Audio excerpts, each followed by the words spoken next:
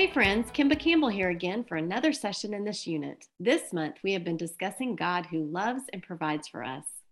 Hey everyone, it's so good to be back with you again.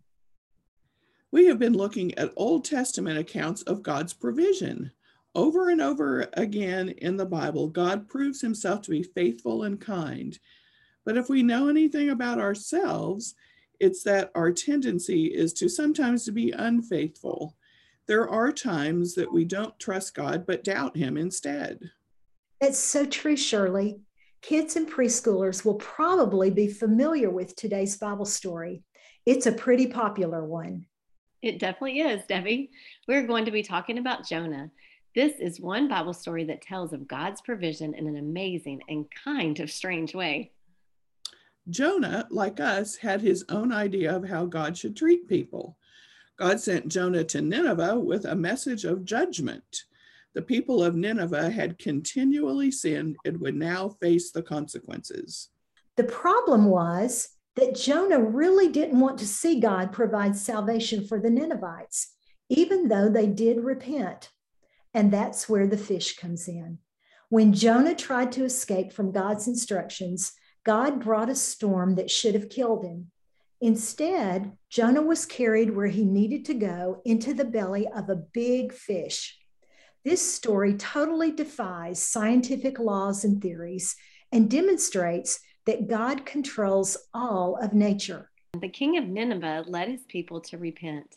God relented and forgave, withholding his judgment for a time.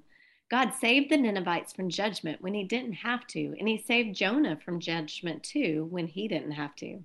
Remind kids that even after all of our sin, God still provides salvation for us. He always gives us the opportunity to return to him. His love is bigger than our biggest sin. Long after Jonah, God sent his own son Jesus to tell the people to stop sinning. Unlike Jonah, Jesus wants us to obey God. He died on the cross to save us from sin. Help kids and preschoolers know that God's love is not dependent upon anything they do. God will always love them, but he does expect them to make the right choices. Explain that when the people of Nineveh repented, God forgave them. 1 John 1:9 says, if we confess our sins, he is faithful and righteous to forgive us our sins and to cleanse us from all unrighteousness. Use this session to help kids understand how they can confess their sins and receive forgiveness. Thank you, ladies, so much for your input. Leaders, thank you so much for listening.